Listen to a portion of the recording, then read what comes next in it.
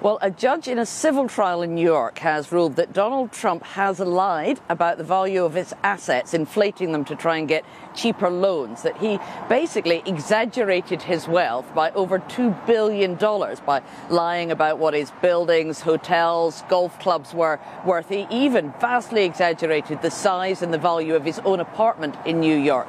Now, this case will now go forward to a civil trial in New York next week over other charges of fraud relating to the Trump organization. If found guilty, they could be facing a $250 million fine.